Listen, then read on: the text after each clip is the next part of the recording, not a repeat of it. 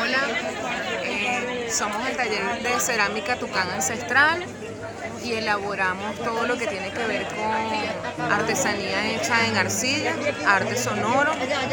Es arte sonoro porque no solamente son piezas decorativas, sino que son piezas que tienen sonido, como por ejemplo el pajarito de agua, hecho en arcilla, está bruñido con cristal de cuarzo, esmalte cerámico de alta temperatura, le colocas agua, lo soplas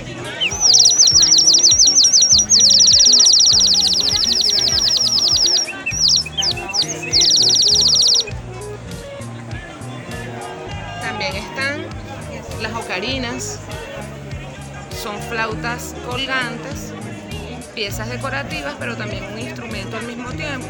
Está decorado con petroglifos indígenas venezolanos. Lo soplas por acá, por esta ranura. Acá tienes unos orificios que hacen las veces de una flauta.